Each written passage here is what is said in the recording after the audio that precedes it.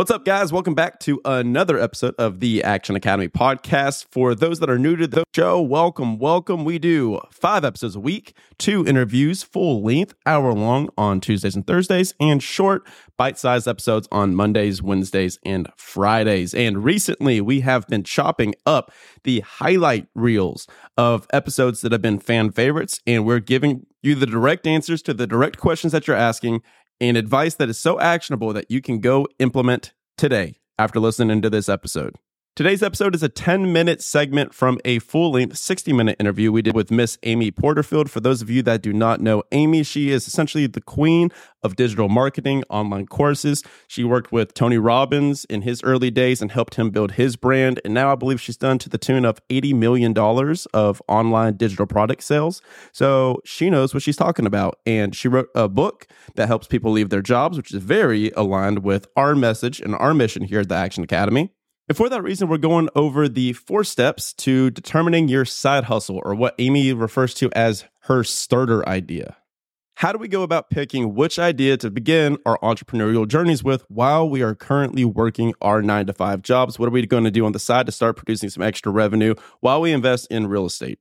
I hope you guys are enjoying these shorter episodes. Please let me know how you're liking them. I haven't been able to record many solo shows that are 20 minutes plus on my own because I have been so deep in writing this new book.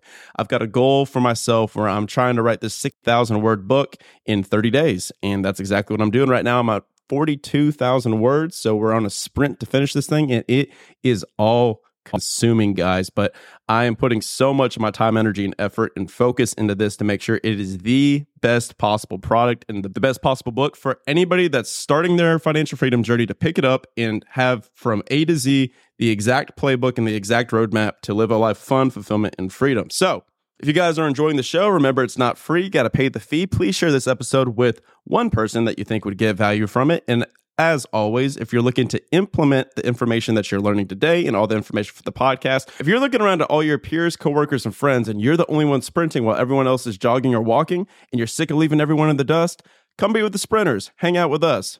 Click the link in the bio. Book a discovery call for the Action Academy community. Without any further ado, Miss Amy Porterfield, let's rock. Talk a little bit about how to formulate your starter idea. Okay, so to find the starter idea. Yes. Okay. So in the book, I talk about something called the sweet spot, and I'll just go over it really quickly, but there's 4 quadrants. And again, this is not your big end all be all $1 million business idea. The thing that's going to get you out of your 9-to-5 job. It's going to push you out. You've got to start somewhere. And so for the sweet spot formula is what it's called. And there's 4 quadrants. First quadrant is what we already talked about, your 10% edge. Where have you gotten results? What are you good at? And it could be your personal life or your business life. Like one of my students, he's an accountant, but he's really good at getting his kids to sleep at night. He became a sleep expert. And so he created a whole business around something that was personal to him, but he made it his business. So what are you good at? What do people say? Oh my God, how do you do that so easily? Why can you practically do that in your sleep? Look personal and professional. So that's where you're going to start. The second thing is, what kind of do you want to be? Like, what do you want to solve? Or what desire do you want to meet? It doesn't always have to be a problem you're solving. Could be a desire that you're meeting. But what is that? Because we got to figure out that and make sure it's tied back to what you do well. So that's another thing, the solution that you are going to solve. The third quadrant is, what are people spending money on? If this guy's, I want to be a sleep expert for toddlers. Wonderful. Are there books about it, podcasts about it, courses about it, consulting, coaching? Do people pay for something like that? And I always have to stop here and say, some people will say, yes, too many people are already doing it. There's saturated. No room for me, right? I hear it all the time. And I call BS on that because number one, there's over 7 billion people in this world. Number two, no one does it quite like you with your stories, your experiences, your insights. And there's always room. You need a tiny sliver of the internet to pay attention, to make bank and to make an impact. So we don't worry if someone else is doing it. Great. It's already validated. Wonderful. The fourth quadrant is what lights you up. Notice I did not say what's your passion, what's your mission in life. That will totally stop you in your tracks. That's too hard to figure out. Just what do you enjoy? What do you like to talk about? What do you like to teach? As long as you enjoy it, you're golden. I was in Barcelona and I had a couple of coaching calls one-on-one. Okay. And I hated doing them so much. No offense to you guys listen. I know you guys listen to the podcast that I did the calls with. I hated them so much that I literally refunded them the money. I just threw a dollar sign out and I said, I hope that they don't say yes to this. And they said, yeah. I was like, oh no. I couldn't think of anything else besides the entire day of how I could show up for that one coaching call. You hated doing one-on-one. Hated. We're very similar in ways. I hated it. My personality doesn't work that way. I'm actually not really good at on the fly, like coming up with tons of ideas for someone or dissecting someone really quickly. I have a really good girlfriend that anytime an idea or issue is brought up, she has 10 ideas to solve it. It's not my personality. No. I love to plan and to formulate and to teach. I love all of that. I like to put frameworks together and roadmaps, but I like to do it one to many. And so that's why digital courses was the perfect fit for me. But I just didn't like, and I got nervous. It might have been my insecurity at the time. Am I going to tell them something good enough? Is this going to add enough value? I hated all that worry. So I'm like, why am I doing this to myself? Yes. And people listening, pay attention because Amy's talking about 2 separate businesses that she did after she left her job that both were not her thing. Yeah. So she was able to hang it up, say, this isn't my thing. It's time to pivot. You deserve to do something where you wake up in the morning and you don't even need coffee because you're on fire all day, every day. You deserve that. Every single person listening to this. Amen to that. Yes, it's very true. So I wanted to get that foundation set before we moved into like audience building and everything, because you're another expert at that. And that's actually something that you did through social media and your corporate career. Yeah. So now we have our starter idea. We have our 10% edge. We have done our quadrant to figure out what kind of path do we want to follow. We want to make sure it's something that lights us up. It doesn't need to be our end all be all passion, but something that lights it up. And now we have our target audience, our target consumer. Now, when we are creating content and we are building our audience, does it really matter how many followers we have on social media, Amy, or is there another number that we're looking for that is more important? Okay. So social media is important. We've got to grow our social followers, but not for probably the reason most people think. They think I could sell more, I could build my cloud, or I can get people to start liking me. None of that. I use social media to grow my email list. And so we've got to talk about the email list. You do not have a viable business online if all you've done is build your business on social media, because that means you're building your business on rented land, and Mark Zuckerberg or Elon Musk can change that algorithm and boom, your whole business changes overnight. What worked before is not working now. And so what I teach my students is we need to take people off social media and into your email. Now, I get a lot of people saying, yeah, but Amy, we get way too many emails. People don't open emails. Oh, you open emails from people that you genuinely want to hear from. There was a recent study that thousands of people were studied to see, do you want to hear about an offer through email or social media?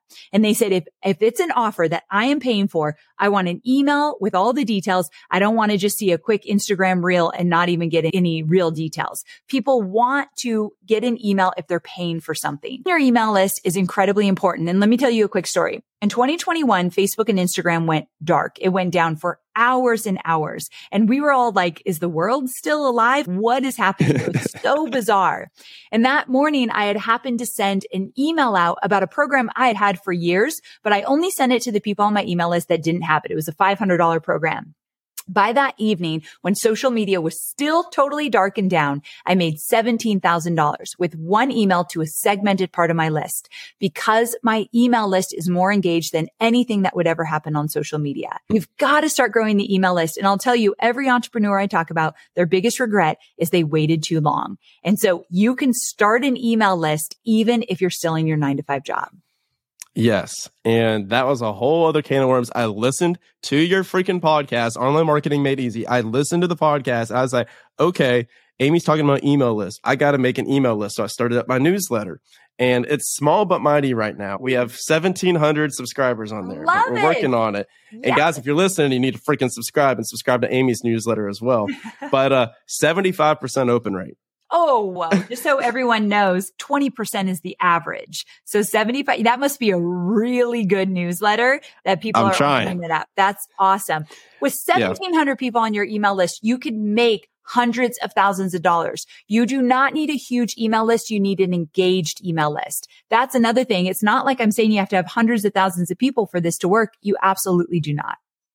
And what this looks like, guys listening, is if Amy was talking about like the person that was the toddler sleep expert, now that would look like maybe once a week they're sending out a newsletter saying, hey, here's what worked this week as I was putting my toddler to sleep. Like, here's 3 best practices that I used. And then if you want to sign up for this, like, here you go. And then just lead with the content over and over again. So true. Wait, I have a quick question for you, Brian. This is like off topic a tiny bit, but your email list, how often do you podcast?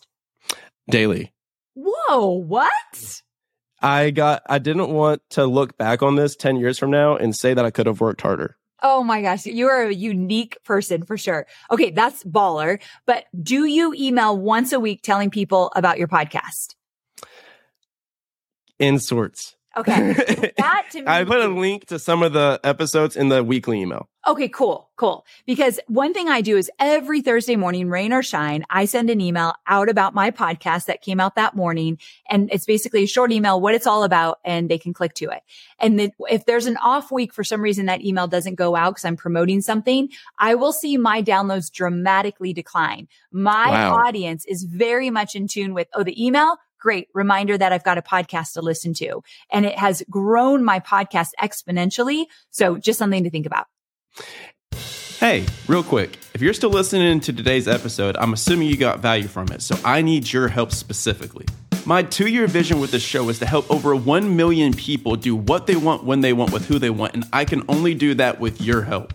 There are 2 main ways that a podcast grows. One is through ratings and reviews, and the other is word of mouth. If you could please leave me a 5-star rating and a review on Apple Podcasts and Spotify, as well as send this to 1 or 2 friends that you think would get value from it, we can reach the people that we're looking to reach. Thanks in advance. Talk tomorrow.